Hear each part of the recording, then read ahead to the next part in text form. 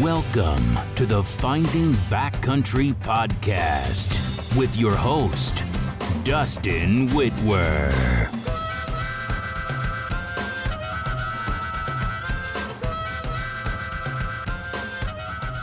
I am Dustin Whitwer, and this is the Finding Backcountry Podcast. Follow along on my journey of learning from the best backcountry hunters each week as we explore valuable information I use to find success in the backcountry. Let's get to the show.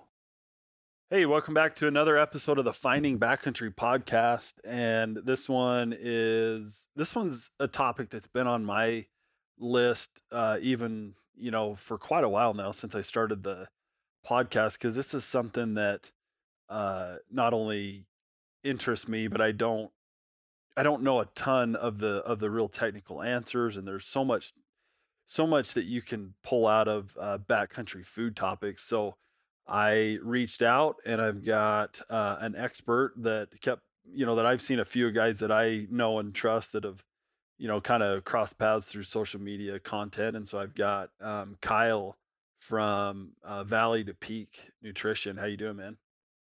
Good, Dustin. Thanks for having me. Yeah. Thanks for coming on, man. This is obviously something that, as I kind of started this little backpack food business, I wanted to start bringing more value to guys, but it's also something that, I think a guy like Kyle can really help us weed out some of maybe the myths or things that we don't understand as just regular backpack hunters or guys that are, packing food. And so like I said, Kyle's an expert. What Valley to Peak, Kyle, why have I seen you guys, your deal kind of pop up on social and guys talk about your expertise relative to hunting and backpacking? That's a good question, and I don't know how far back you want me to go, but so kind of a long story short, so it's just me. I'm a dietitian by training, and then obviously I developed my own hobbies in terms of being in the mountains. Later, learning how to hunt. It kind of started with backpacking and evolved into hunting and fishing and just kind of all the things that you do outside. And so combining both of those passions developed Valley to Peak about 5 or 6 years ago. I was a dietitian at a hospital for a long time before that. And really I guess the core mission, if you wanted to call that's a little more sterile than I like to define it as, but kind of the core mission is to help people prepare for and perform optimally in the mountains. And if I'm 100% honest with you, like I said, I didn't grow up doing a lot of this stuff. This was birthed out of my naivety of the type of exertion involved in the mountains, whether that's, backpacking to backpack hunting to doing ultras, to doing ski touring, to do any of these things. And so years ago, when I set out to do my first backpack trip, I had a very terrible experience. And so I started thinking, well, what if I apply my knowledge with performance nutrition, because I'd already had that base. If I apply that knowledge and my new understanding of how to move through the mountains and what that requires, what would that look like if you applied both of those? And so I saw personal benefit in it, just for my own pursuits, and then, grew in my own understanding of really what all is involved in being in the mountains, and slowly, like I said, just kind of merged both and developed Valley to Peak, which is like I said, helping people at either, preparing to go on a big trip and, preparation phases of that, as well as performing optimally. And so like what that would look like would be, an example of a guy doing a 10-day sheep hunt, a guy or a gal doing a 10-day sheep hunt in Alaska. And, what does it take in terms of nutrition to really fuel that and make the most of that opportunity for all 10 days, as opposed to going out for 3 days strong and then finding yourself the other 7 days in camp because you can't move. So, I don't know if that answers the question, but that's kind of, that may have been why you've seen some things on social media, and just super fortunate to have worked with the number of folks that we have, and our names floated around a little bit, which I'm just incredibly humbled by. So was it the hunting first and then the nutrition dietary stuff after, or was it vice versa? Like you kind of always been into the nutrition side before and then kind of dove into the hunting backpacking side? Yeah, it's a good question. So I grew up very overweight, lost 140 pounds when I was in my early 20s, and developed a passion for nutrition then. And I lived in the Midwest at the time and had always been a big fan of performance nutrition in the, like the ball sports, basketball, baseball, football, soccer, all of those things. So, the cool thing about nutrition is the the fundamental pieces of nutrition are pretty basic, and they'll carry over into other realms of your life. So like the fundamentals of performance nutrition with a lot of those ball sports translate to some degree over into the mountains, right? And so my I had already had the passion and the knowledge of the performance nutrition and just day-to-day nutrition prior to coming out here. And actually what moved me, I live in Idaho, and so what moved me to Idaho was when you get trained to be a dietitian, you do all of your schooling, and then there's a computer matching system that basically places you in an internship or residency. And so they matched me to a university in Idaho to do all of my clinical work and my supervised practice. And I thought, man, that sounds miserable. But I'm going to go, I'm going to do it. I'll move back to the Midwest and, just continue on with my life there. And came out here and met just a ton of really great people really quick. And, they started saying like, hey, we're going to, everyone's hobbies when I moved here that I knew was the outdoors. So naturally I'd get invited and, I'd say, yeah, I don't have anything else to do after I'm done studying. So I'll go. And I just fell in love with it. So, here I am almost 10 years later. I still haven't left. So yeah, the passion for the nutrition and even the understanding came first. Later, the backpacking and being in the mountains. Then later was the hunting, which is my father-in-law's fault. But that's another story. And I was just kind of, getting to know your Instagram better. I mean, it looks like you've been on some pretty technical hunts. I mean, what's some of the more technical backpacking style hunts that you've been on? That's a good question. I feel like you could probably correct me if I'm wrong, but sometimes I feel like, we all want to carry that trophy of, oh, I do the hard stuff. But everywhere I've been in Idaho has been really hard. Everything's, just kind of the areas that we tend to hunt is very, very steep, very rocky, and everything requires a lot of effort. And we recreate in those places too. So even if we're not hunting, if it's backpacking or mountain biking, etc., kind of tends to be the places that we go. So those have almost all of those have been challenging, which are mainly, I done a couple of out of state hunts, but for the most part, there's so much opportunity here for me as a resident that I try to seize those as often as I can. And almost all of it's like, archery elk in September, general rifle in October. I've done a couple of late season hunts, but almost all of them have been challenging for me. And then, even some backpacking trips. Most recently went to Alaska and did a big hike in Alaska with a bunch of friends. And that was certainly a degree of difficulty that was hard, that was challenging. Yeah. But I enjoy it. I mean, it's always, and I'm sure you can probably attest to this too, it's always miserable in the moment. But man, as soon as you hop on the airplane or back in the truck to come home, you're like, God, I can't wait to go back. Yeah. Yeah. Type 2 fun for sure. Absolutely. Yep. Well, that's a great intro, man. I mean, I feel like, it almost sounds like you've gone the full spectrum. You understand, obviously, fat kids like me who, overeat all year and then try to go do these extensive, strenuous, high intensity pack trips and how that would apply. You obviously have probably gotten in better shape now and understand, someone who's maybe more finely tuned and how they're, someone with lower body fat percentage is going to react on a backpack type hunt and everything in between. So I think that's I got lucky here. I think I got the perfect guest for this topic. So, well, I appreciate that. As we jump into some of these technical breakdowns and some of this info, it's always interesting because we started doing seminars, backpack hunting seminars, years ago. We basically just weaseled our way into the Western Hunt Expo because we knew, Mark, our buddy, and he knew some people, and just, and it was purely selfish because nobody wanted to hear from us. I just wanted to hear myself talk about it. And so, we would go in and do these backpack hunting seminars, and it turned out that other people liked, talking about it, and we would all sit in a room and hash it out for an hour and come up, give questions or answers on our experience and all that. Inevitably, and we would always try to do a heavy dose of Q&A.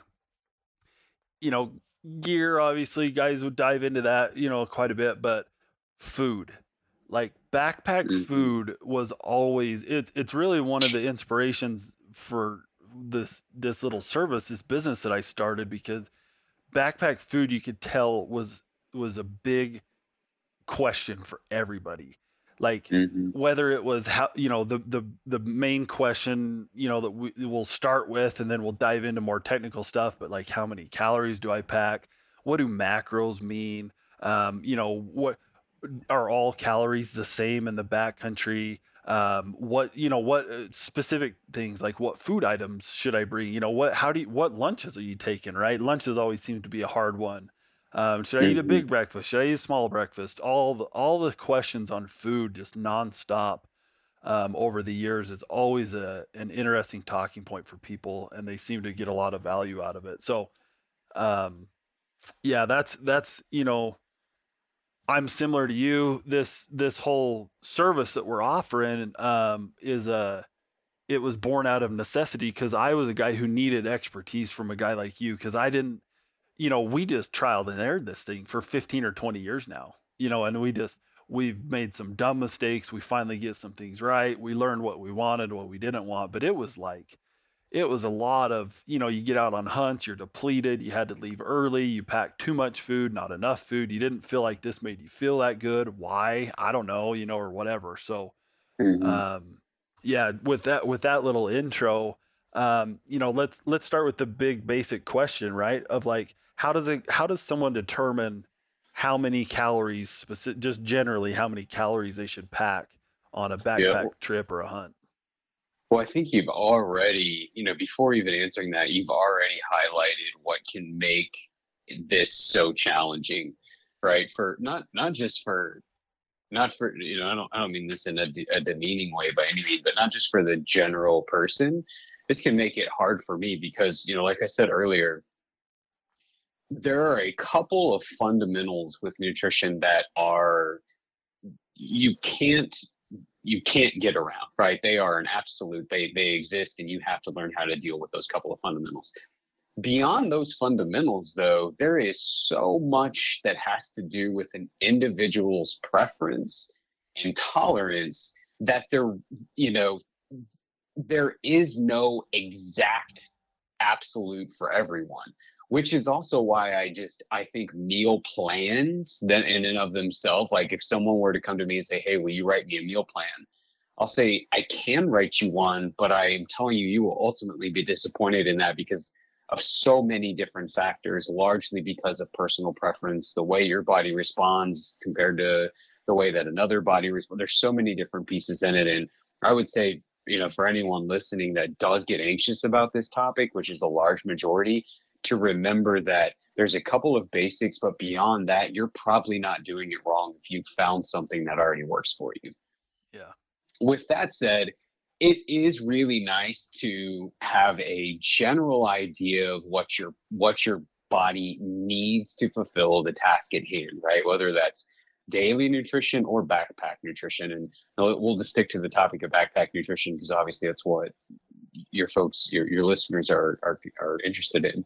There's really three things that are going to play an important role in deciding where your baseline calorie needs come from for a backpack hunt. Number one is going to be the intensity of the trip. Number two is going to be the duration of the trip. And then number three, the biggest wild card is going to be you personally. So like if we break these down a little bit further, the intensity of the trip. General rule of thumb the greater the intensity, which usually translates to how steep is the country you're planning to be in, and how much are you planning to move throughout the course of the day. The greater the intensity, the higher the energy demand, the greater the calorie need. And the same would be true when you think about duration. And we could basically say duration is total miles you plan to cover, right? So you could cover something steep, but if it's only a mile up to the glassing knob and you basically plan to sit in a saddle and glass forever, unless you see something, you're not moving from there, the need still isn't that high. So the greater the intensity, the greater the duration, or the greater the mileage you're planning to cover, the greater the need, the greater the calories you're going to have to plan on that hunt. Well, and that's, yeah. So one little real life example of that, and how I just, like I said, years of just accidentally stumbling onto that. I realized that as I've progressed as a hunter, I was overpacking food.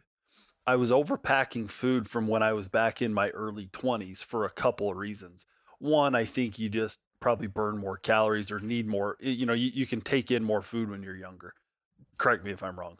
But more importantly, and what you said is, as I progressed as a hunter, I was more selective on when and where I would attack go on a stalk, right?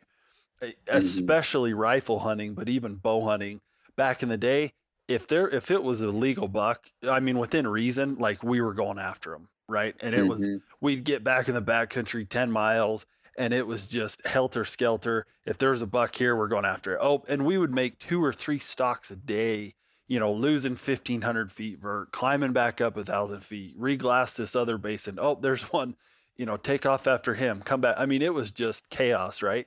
And we got used to, 3,000, 3,500 calories or whatever. Well, now I'm so much more selective about what I'm going to even, make an effort after, that, I can end up sitting at that glassing knob that you're talking about for days. And even if I find, because the chances of finding that buck are slim. And even if I do find him, especially if I'm bow hunting, he might not be in that exact location. And so I don't even ever, anyway, I realized that, hey, I'm more in that like 2,500 calorie range, even for a backpack hunt, gets me by, because my goals, the way I hunted, the intensity changed. Yeah, and there, like I'll give some specific numbers, so there's something helpful in here for people to actually, take and go use. But I think, like, what's important in the scenario that you just mentioned, because I could imagine someone listening to this and thinking like, well, geez, do I need to take a couple of days at 2,500, but maybe have a contingency bag for 3,000 in case I get on a stalk? In my opinion, just for the sake of saving yourself sanity, you almost have to have a good idea of what your baseline is, pack a daily food bag for that amount, and then just know that maybe there will be a day where you're carrying a little bit of extra. And I get it, right? I mean, we do this, and so I understand you want your pack to be as light as possible. You don't want a bunch of extra. But if you come out with a couple of uneaten bars, in my opinion, I'd rather be carrying around a couple of uneaten bars and know that I've got those if I need them, than to wish I had them and had to come out early, right? So I'm always going to err on the side of, boy, I'd rather have just a little bit more than I might need than being uncertain if I've got enough, if I want to stay an extra day, or if I get, if I get on some giant pursuit that I wasn't necessarily pursuing. I don't have to wonder, is there enough in my backpack to get me out of here if I end up killing this animal? So right? We're just gonna rabbit hole as I keep asking questions. It's great. I love it. Yeah, this is so interesting. But so, with our little builder, I'm obviously thinking relative to this little builder where you can play with each. You can literally order, if you're going on a 10-day hunt, every single day could be a different day's worth of food. You would or would not, it sounds like, recommend, having like 3 heavy days at 3,500, and then, a bunch of days at 2,500, and then, 2 or 3 days light at 1,500 or something like that. You're more of a even kill. possibly have to dig in and pull a bar from an upcoming day's worth of food or something, but more than likely, you can kind of start stacking a bar or two at the end or whatever, right? Like, is that kind of what you would recommend? Well, so yeah, in a nutshell, yeah, because in my mind, like I think one of the hardest parts, one of the most rewarding parts, one of the most underestimated parts of my job is working with people, right? So what I've learned is complexity kills compliance. The harder you make something for someone, the more as they start to toe into this area, the more they're going to throw their hands up and say, look, this is way more complicated than what I feel like dealing with. I'm just going to take some trail mix and jerky and call it a day. Yeah. So rather than saying like, okay, have 3 heavy days at 35, have 2 moderate days at 28, have some low days in case you're glassing all day at 25. My suggestion is know your personal needs, which we'll talk about in a minute. Know the terrain and the average mileage you're planning to cover, and base your estimated need off of that and take every day off of that. Maybe it's a pretty good likelihood you're gonna eat most of it.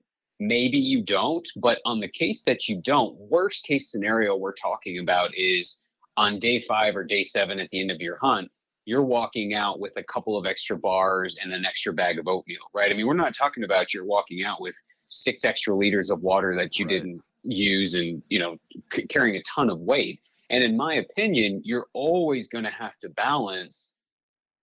In my opinion, I'm always going to err on the side of, boy, I'd rather have it and not need it than wish I had it, but I don't have it, or let me rephrase that.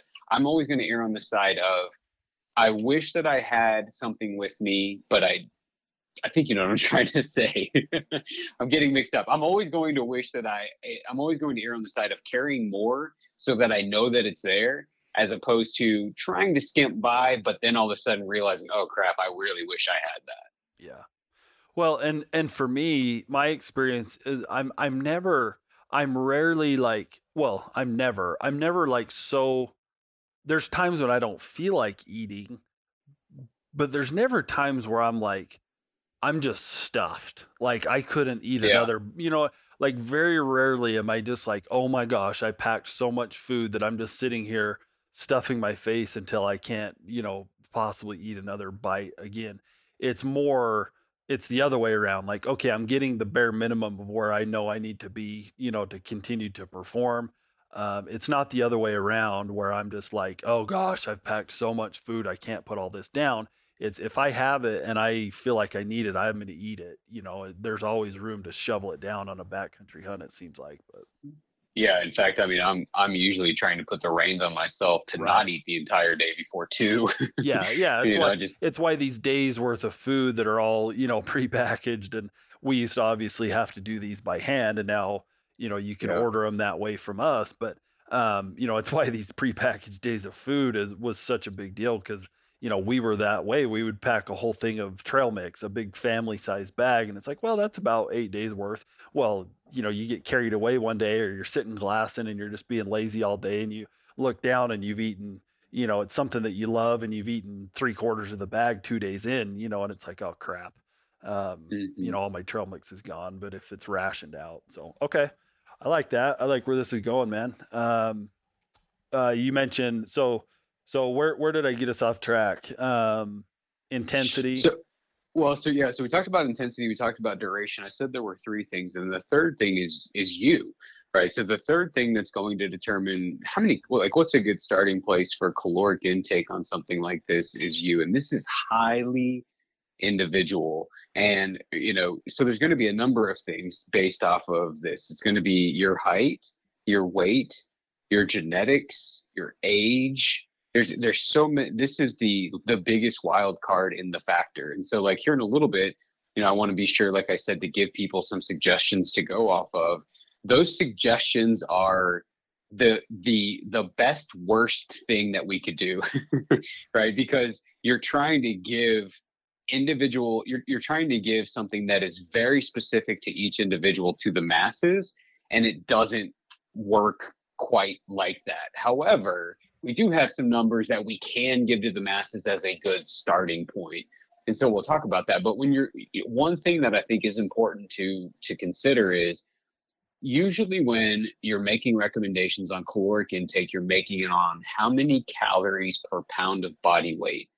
And if a guy is like I was, 15 years ago, where I found myself at literally 140 pounds overweight, you have to adjust these towards your lean body mass, not your total mass, right? Because if a guy is at let's say a guy or a gal, if a person is at 325, but ideally they feel more comfortable at 250, well, 325 at even the lowest intensity of hunts is going to be a 5,000, 6,000 calorie day. And you're not necessarily going to need that. You will be packing more food than you need. So you have to make some adjustments to think about, okay, am I at the weight that I normally feel comfortable at? Would I, if not, is there a weight that I've been at in the past where I feel more comfortable at? And you might base your calorie need off of that as opposed to the extra that you may or may not be carrying. If that makes sense. Yep. Yeah. So general rules of thumb in terms of how many calories does a person need? And again, this is the less than perfect solution if we're trying to down and dirty give someone a quick estimate. We're going to base it off of the same things we mentioned just a little bit ago: intensity and duration. Lower intensity, lower mileage is going to be somewhere in the neighborhood of 16 calories per pound of weight. When the intensity goes up to a moderate and the mileage is moderate, so something like 5 to 10 miles, or the intensity where you're covering, you're getting a few hundred to maybe a couple thousand vertical feet each day, it goes between 17 and 20 calories per pound. And then for intensities that are really high or where daily mileage is above 10, you might ramp that up to even greater than 21 plus. Now, it's important to remember that these are starting points. Without me literally sitting down with an individual, it's really hard to say, okay, I feel like this would be your number. I'm a good case study in this. So for me, if I plug those numbers in, it's going to put me at a lower intake than what I actually take. So if I were to plug even the 21 or a lower number between the 17 and 20 in, it puts me at roughly 3,000 for an intensity level. I normally am taking about 4,500 calories on our fall September hunts and still feel like I could eat at the end of the day. Yeah, that's a lot. Right. So again, it's really important to remember these are some good starting points, kind of a place that you can begin to work from, as opposed to just taking a wild-haired guess. But don't be afraid to modify this. And something that we always talk about with the folks that work in the Valley to Peak program is there's a big difference between what's practical and what's optimal, right? And so even if these numbers might be relatively optimal, don't be afraid to make it what's practical. If you need more, take more. If you feel like you need less, then you can take less. Yeah, and I'm a good case study the other way, because I hate to say it, but I'm sitting at 230 right now. I'm 6'4", and a pretty slender built 6'4". I don't know, that's a good question. What is my optimum, body, when I ran around in high school, I was, 170, 180 pounds. When I hit college age, early 20s and started lifting a little bit and putting on some mass or whatever, I hit, 200 or so. So that's where I would feel I'd be feeling pretty dang good at 200, obviously. And so if I run that at 200 at your 17, that's at 3,400. That would be, if I was really working, that would be where I would be. That would be that'd be a lot of food for me right now. But if it was a moderate day's worth of work or hiking in or whatever, I probably do eat that on my hike-in days when I'm going, 6, 7, 8, 10 miles or whatever with, your pack's still 50, 60 pounds. So, I like that. That's a good, starting point for sure. Yeah. So, okay. Anything else you want to touch on that? Just kind of that 16-ish for low, 17 to 20 for kind of moderate intensity, and then that 21 plus for those high intensity type deals. Yeah. So, I don't know how concise we want to keep this, because I know we've got a couple of these like we want to cover. I don't want to dive off into another topic, but in terms of when you're thinking about total calorie intake, that's a good place to start. And like maybe in another episode, because this is a topic in and of itself, would be, okay, now that you know sort of the caloric need that you have, how do you shake that down in terms of where those calories are coming from, the composition of those calories? That was actually the next question I was going to ask you. So can you do the Reader's Digest version of that, and then maybe we go deeper into that on another one, or how do you want to attack that? Yeah, no, we can talk about that. So I would say if someone cornered me in an elevator and said, what's the biggest error people make in backpack nutrition, I would say people will build their nutrition based off calories per ounce, right? So they will pay attention to nothing else. They'll try to find the highest calorie per ounce foods that they can, stuff that in their backpack, and then go hunt or do a trip or whatever. And the idea behind that is okay, well, it gives me the most calories that I can possibly consume for the lightest amount of weight. And I understand the appeal for that, but calories only matter for performance when they're coming from the right places, right? And so the three main places that we get calories from on a hunt like this or backpack trip like this would be carbs, protein, and fat. What's unique about the composition of where you get your calories is each of those have a single responsibility in the world of physiology, as well as in the world of performance nutrition, meaning they each have a fundamental purpose for sustaining life and for sustaining performance, whether that's one of the stick and ball sports we talked about earlier, or it's performance in the backcountry. So the game becomes, once you know your calories, really the calories are a little more irrelevant than where those are coming from.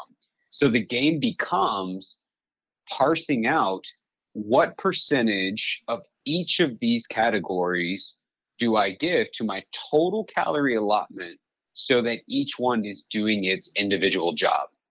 So Reader's Digest version of each individual job would be carbohydrate, the main responsibility is for energy. Fat, the main responsibility is for the transport of hormones and fat-soluble vitamins. The main responsibility for protein is growth, recovery, and repair. So the game becomes, of the calorie need that I've been told that I have, how much do I give to carbohydrates for energy? How much do I give to fat for transport of hormones as well as fat-soluble vitamins?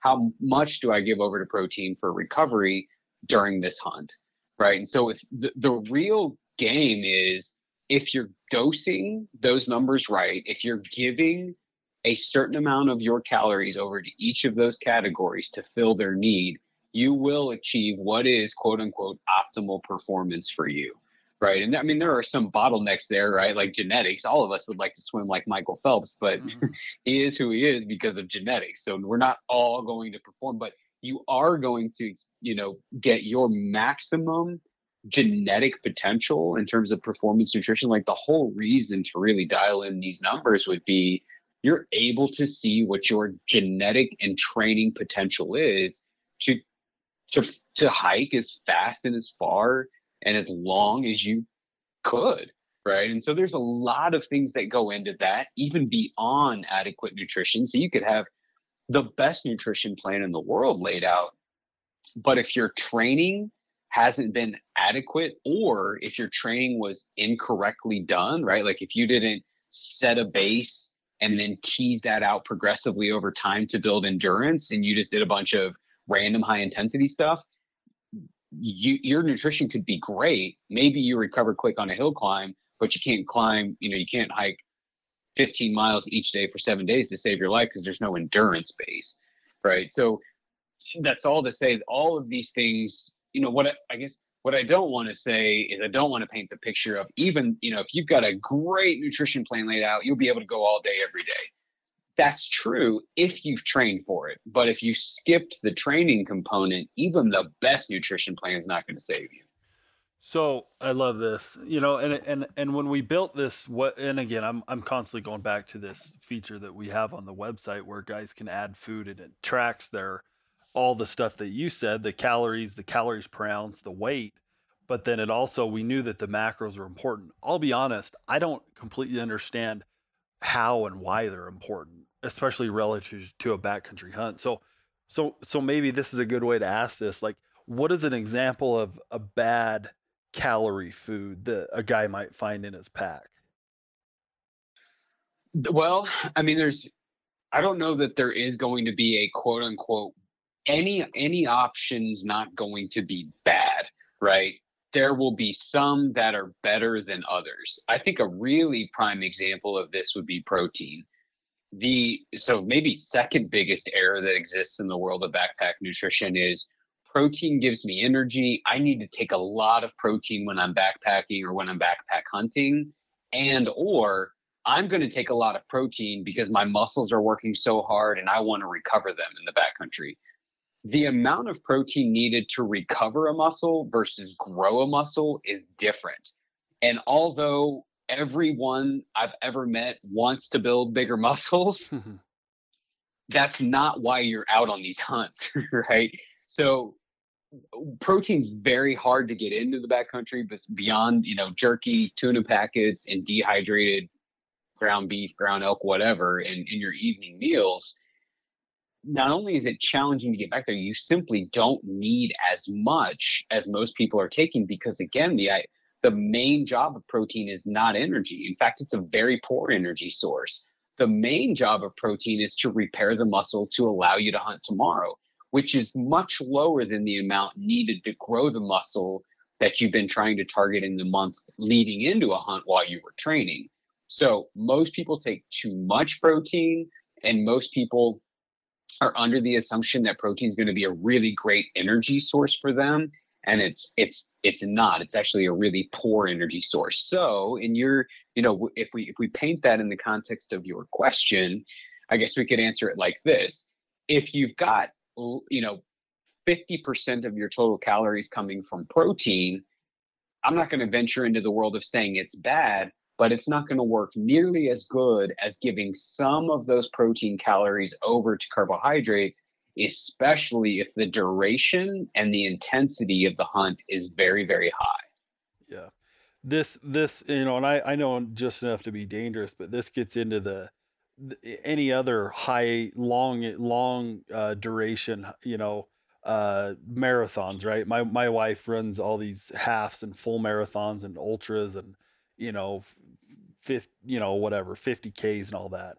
And at the point where they are just exerting themselves for hours and hours and hours, like similar to what you could end up doing on a, 6, 7, 8, 10 mile backpack trip, especially if let's say you've knocked down a buck and you've got to make multiple trips or a bull or something, right? Where you're just hiking all day and it's relatively low intensity at times because you're just cruising on a flat trail, but it's just constant over and over.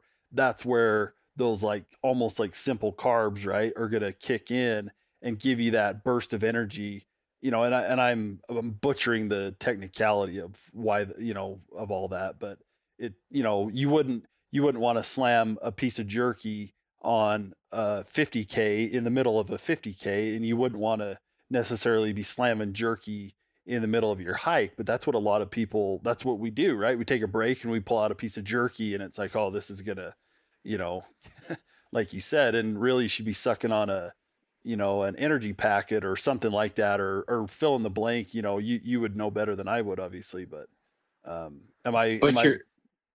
you're painting the right scenario, right? And that is very true. Is like, even another example, even if you're hauling meat, that's an entirely different scenario because now you're under load, the intensity increases even more, and then you start talking about tapping into different energy systems. And I'd like to keep things super basic. I mean, these are like 7 different podcasts that would be awesome, but But you're painting a good scenario, and I think another good one would be like, man, unfortunately, I found myself in the situation where you shoot something, you don't kill it right away, and you're tracking it forever because there still is a blood trail. You look up and it's been 5 hours and 7 miles, and you're like, God, I gotta sit down for a minute and eat something. Yeah.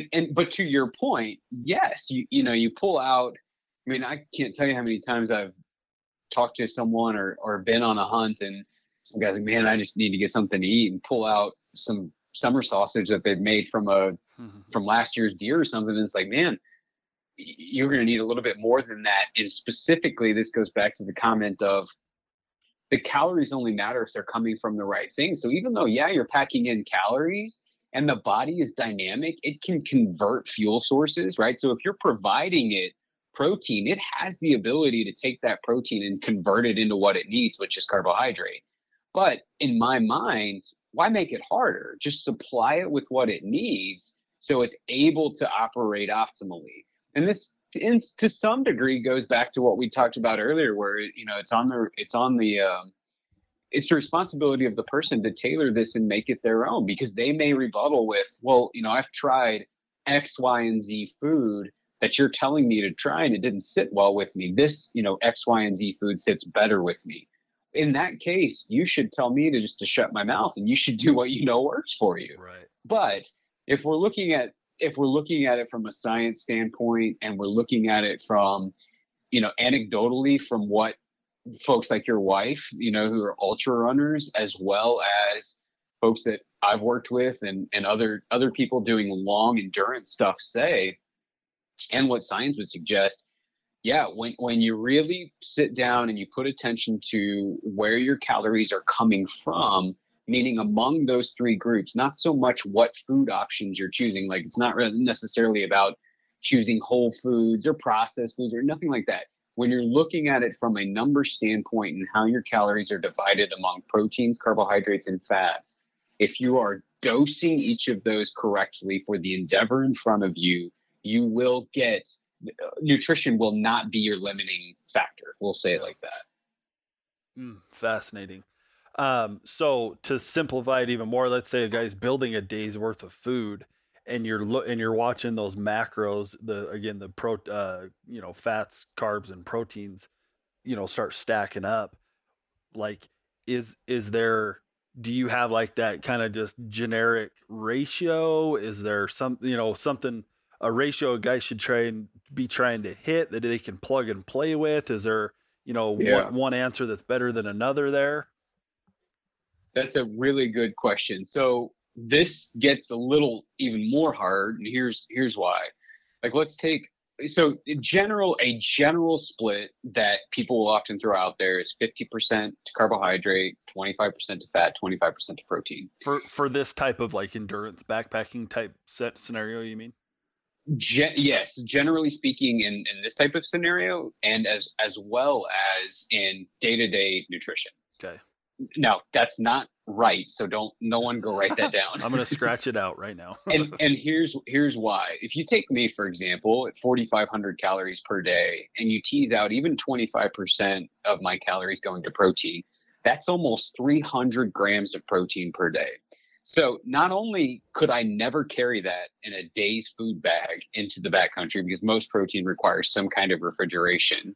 Number two, it's literally almost triple what I need. It's not offering me any value.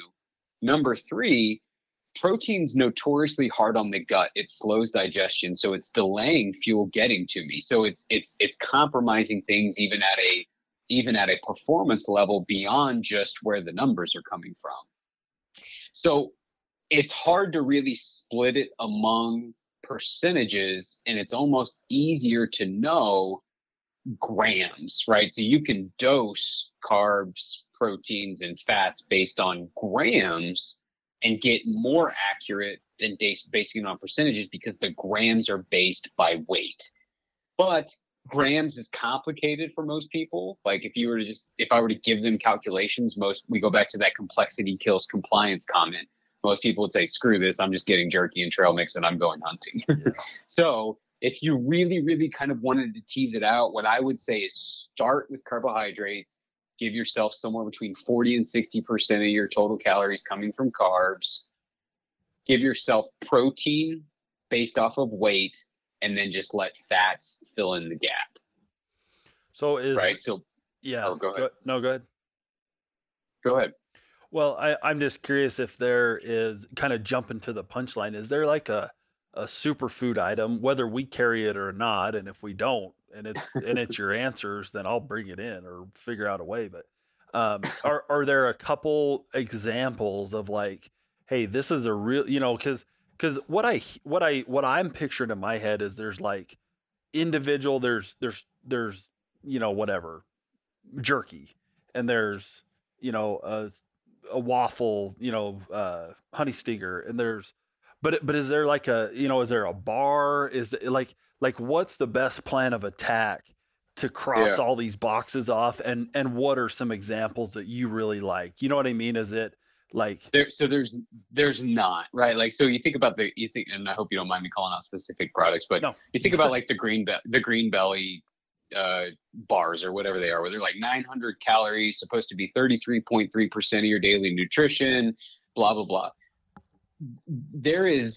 The problem with that is that that just doesn't fit the bill. 33% of whose, because everyone's going to be different, right? And so you do almost, and again, if we're talking about optimal, because most guys may write off optimal for the sake of practical, and I would understand that.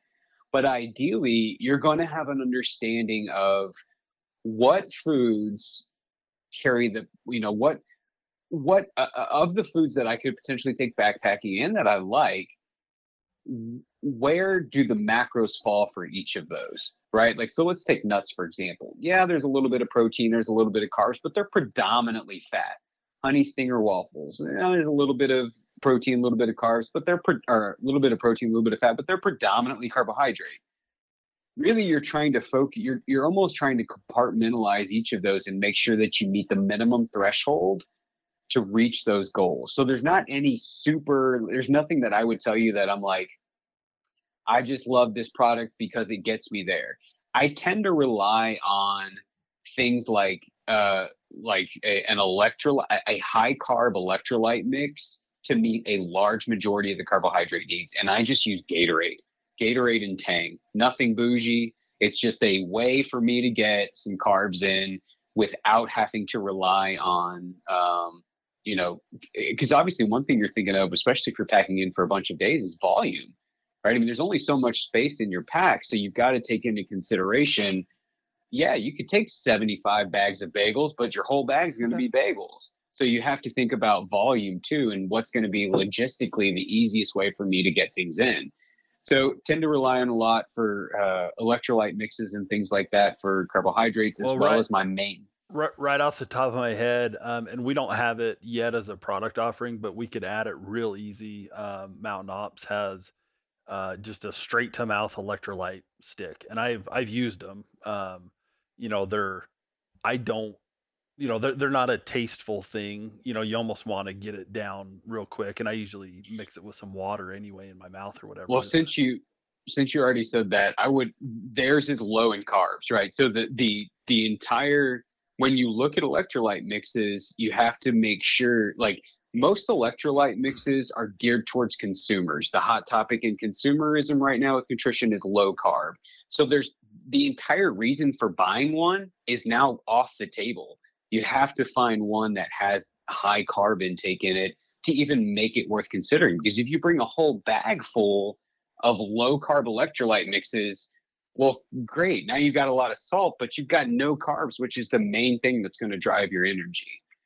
Right. Okay. So you do have to be aware of the nutrition, but things like nuts and nut butter packets, and, those are going to be great ways to fill the fat. I get most of my carbs, like I said, from the electrolyte powders, and then my three main meals, as well as something quick acting like gummy bears. Right. And so I'll just keep those in my hip belt. So if we are hunting, if we're hiking, nobody's having to stop for me. I can reach in my pack, throw a mouthful in every hour. So that being said, let's say that you're throw in your gummy bears and you pop one of those, electrolyte sticks or whatever. Is that checking off that box?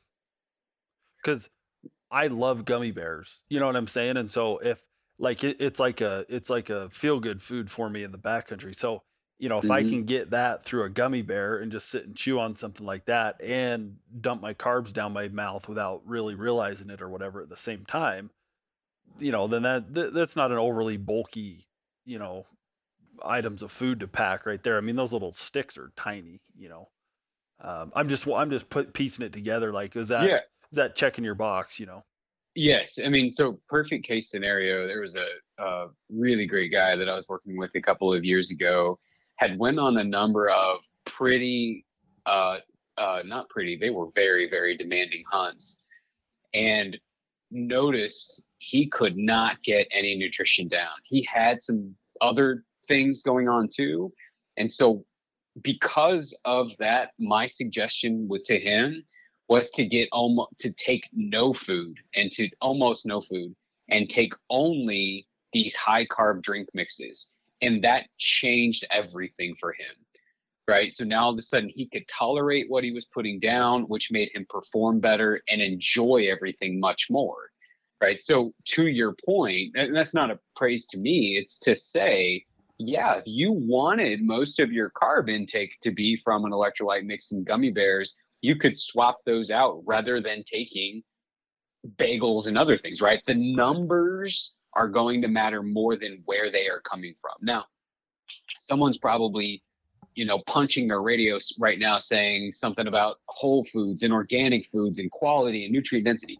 Those things can matter. And if someone feels better eating really nutrient dense, high quality foods, then that's what they should do. But at the end of the day, the body's recognizing nutrition more than it is like, oh, this is Gatorade, so I'm going to cause some sort of made up inflammatory process to happen to you in the background. Those things are largely made up in our minds. There are a lot of complexities that go into whether or not that's true for everyone, but the name of the game becomes the numbers more than this moral association that we attach to food. And again, you can't overstate the role a person's preference plays into these things, Yeah. right? So that's a very, very important piece of this. And if a person says like, well, I've done what you're saying, Kyle, and I didn't feel good, I've done better doing this opposite thing, my suggestion to them would be you should keep doing the opposite thing regardless of what I say or regardless of what science says, because you've tried it and you know that that's what's true of you. Yeah, nothing beats that experience. Yep.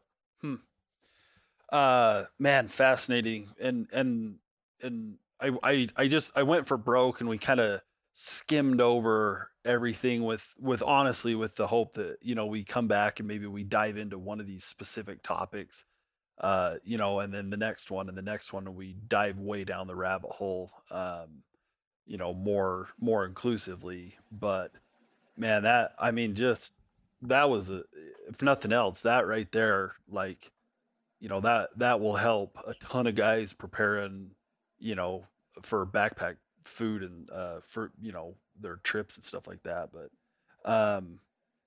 so maybe here to wrap up, you had a funny so the gummy bears got brought up a lot when I asked on Instagram, and we don't have time for a lot of these, but um, what is with the gummy bears? I my inner the couple guys, Chad Verlinick and W. Tejan, they're both asking about the gummy bears. And my introduction to gummy bears was actually when I got pretty, I don't want to say powerlifting, but like lifting really heavy. And one of the guys that I followed condoned and encouraged simple sugars, specifically gummy bears, within like 30 minutes after doing some heavy lifting at the gym.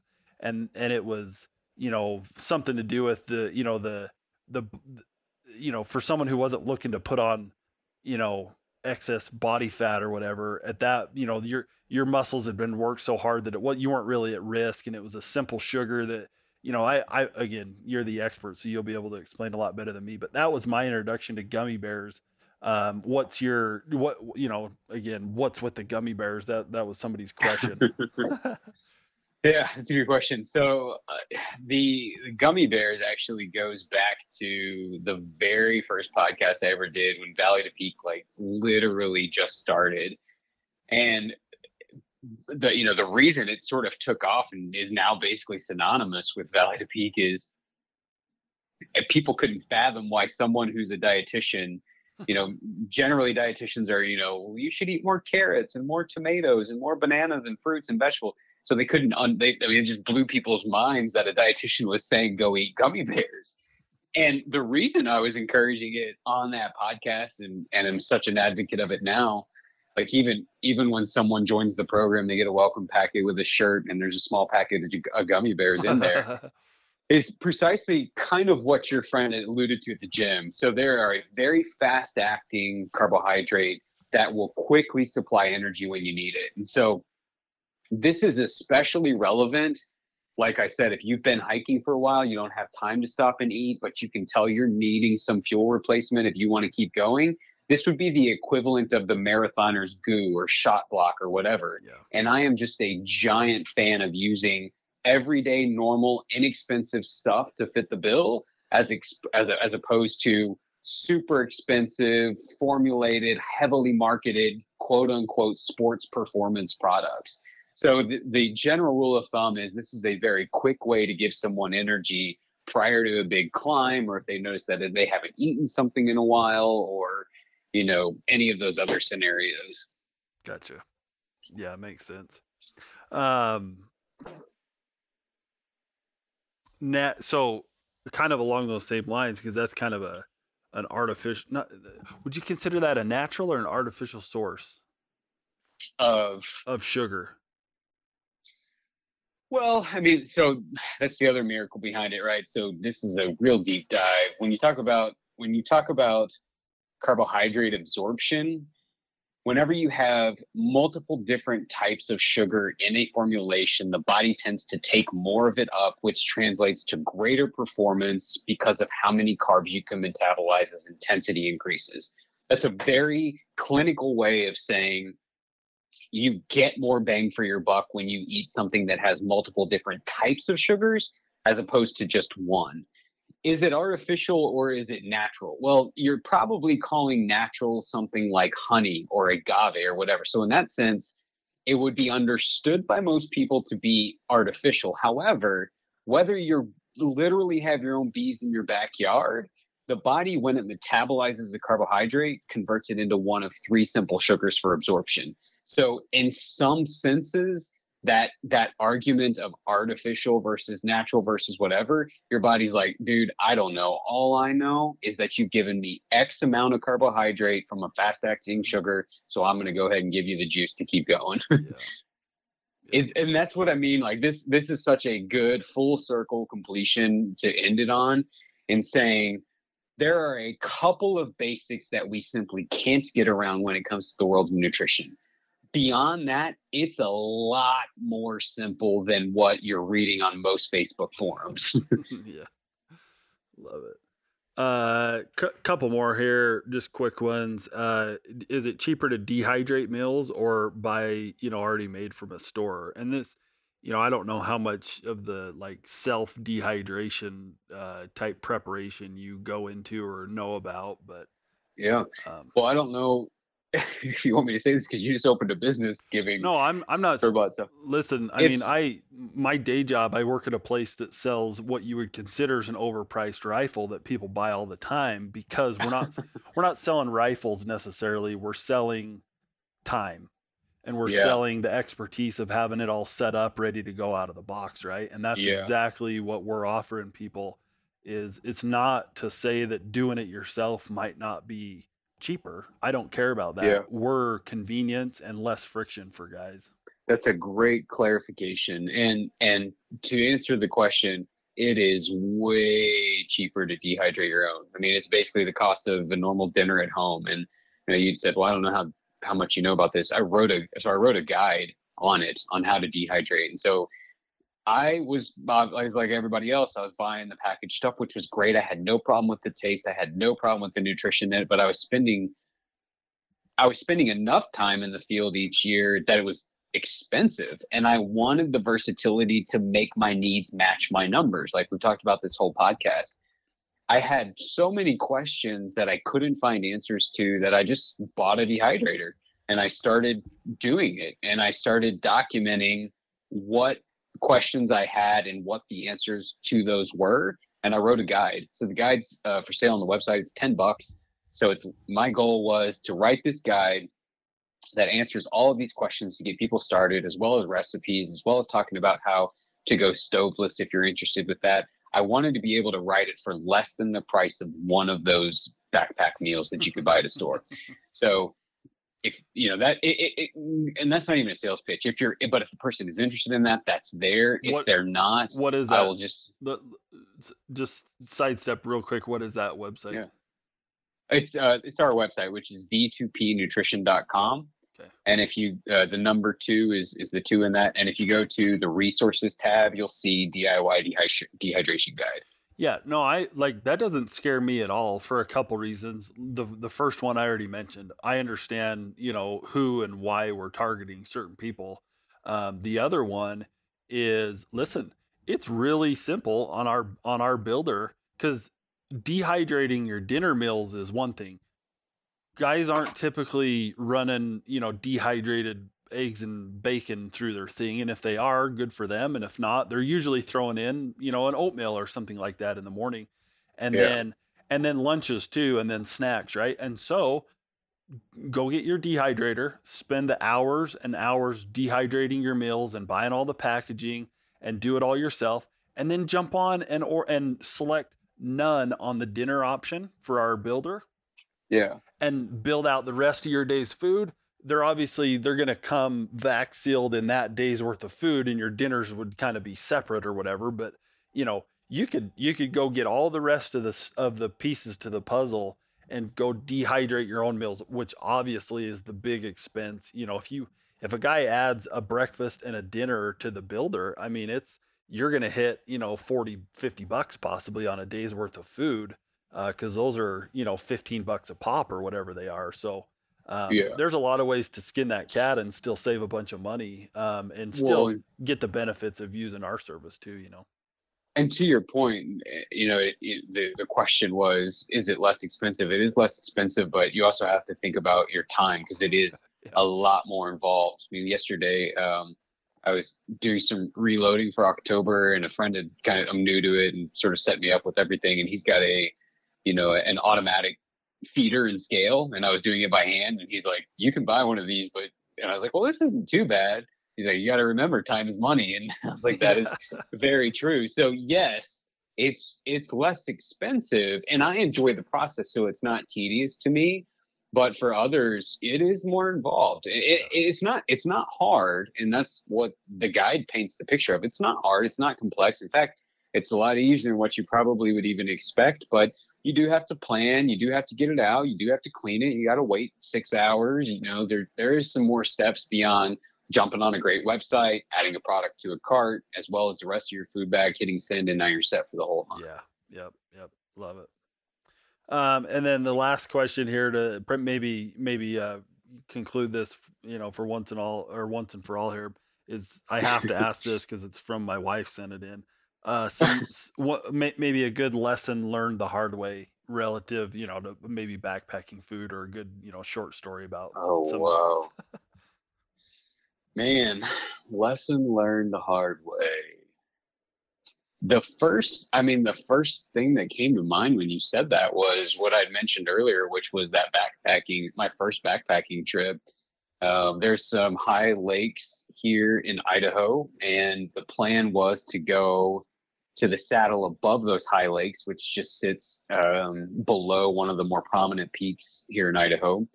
Never been backpacking, had all synthetic everything, carrying a fleece, carrying cans of tuna. I mean, just everything heavy and wrong. Made it to that first lake, and not even to the saddle, and I hit a wall very, very hard.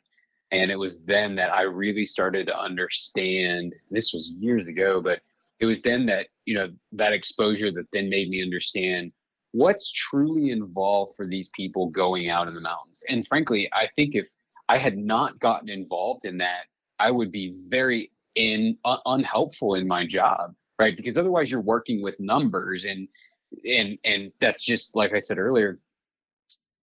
This is the reason online calculators are just terrible in terms of using as your sole source of trying to figure out your personal nutrition. They are not factoring in everything that goes into an individual, and output is one of those things. And like a backpacking trip or a backcountry hunt, you can't really understand what's involved in that unless you do it. And so that was a very, very hard lesson that I'm so glad I learned very early, because from then on, it's just allowed me to continue to learn and change, and to be able to, so I love my job and so grateful to be able to work with the folks that I do, and try to help them enjoy it as much as I do. In terms of, like, there's a big difference between just going on a trip and surviving it, and going on a trip and genuinely loving every minute of it. Surviving versus thriving. Yeah, for sure. Yeah. Oh, that's awesome, man. Hey, this was way better. I don't want to say I took a risk, because I was obviously getting, free info from you, but I just kind of went with my gut and was like, man, this feels like the right guy to have on for this topic. And I freaking nailed it. Like I can tell you just have a wealth of knowledge and practical, real life. You're not just, you've done it. You've been on some backpack trips, and you understand, and you've gone through it, and you have obviously the educational background side of it down. So need to get you back on as quickly as possible, or just pumping some content to people in any way we can. So, but yeah, man, I want to give you credit just for taking the time out and having an expertise on something that is very much misunderstood. I think, we debunked like 15 things that I was like, oh yeah, that's like standard operating procedure. And it's like, well, maybe, did you think about this? And so, I want to give you credit for that knowledge, expertise in your field. So. Well, I really appreciate it. That's kind of you. And I love doing things like this. So I appreciate you having me on. And, I'm excited about the business that you've started, and think that it'll be helpful to folks. And yeah, we'll keep on planning to do these. And, I'm happy to help however I can. Where can people go specifically to get more info on you and utilize just like more of the day-to-day services of your regular lives that you're offering? Yeah. So everything is under V2P Nutrition, with the 2 being the number. So it's Valley to Peak Nutrition is the name of the business. V2PNutrition.com. All of the social media handles are V2P Nutrition. We've got a bi-weekly podcast that comes out specifically on all these different components of nutrition, called the Valley to Peak Nutrition Podcast. And as you can tell, man, I'm kind of a one-trick pony. I'm not real creative. If you want any information outside of nutrition, I'm probably not your guy, but I do love and am incredibly passionate about the topic of the outdoors and nutrition. So yeah, if anyone's interested, my goal has always been to provide as many free resources for people as humanly possible. Knowing too, also providing a service for someone who says, I've kind of exhausted the free resources. I feel like I need a little more help. Would you be, like you said, would you spend some time with me evaluating this at a one-on-one level and giving me some suggestions? So, there are coaching options, which is a word that I hate, but it's something people are familiar with. And there's tons of free resources. So I've really just tried to provide as much help for people as possible, no matter what they're looking for, from, basics to in-depth stuff. Awesome. Yep. Hopefully goes right in line with what we're trying to do. Is, I've been running this podcast for no apparent reason for, years, and just, nothing groundbreaking, but try to post up some, hey, when you're backpack hunting, think about this. And like I said, the seminars and, articles here and there, and just all the same principle. So, it makes me feel even better about, helping you and promoting your stuff. 'Cause you're obviously, it's the 51-49, right? You're trying to give back more than you take. And I appreciate that. So. Sure. Well, thanks for having me. I appreciate cool, man. it. Yep, let's do this very soon, and you and I circle back and hopefully get some more content from you because we need it. Yeah, happy to help, man. I enjoyed it. Thanks for having me. Yep, thanks, Kyle. Hey, everybody. Thank you for listening to the Finding Backcountry podcast. If you enjoyed this episode, make sure you subscribe and mention it to your friends. But the best thing you can do, leave a rating on iTunes or your favorite podcast platform. For notes and links to this and other episodes, please visit findingbackcountry.com.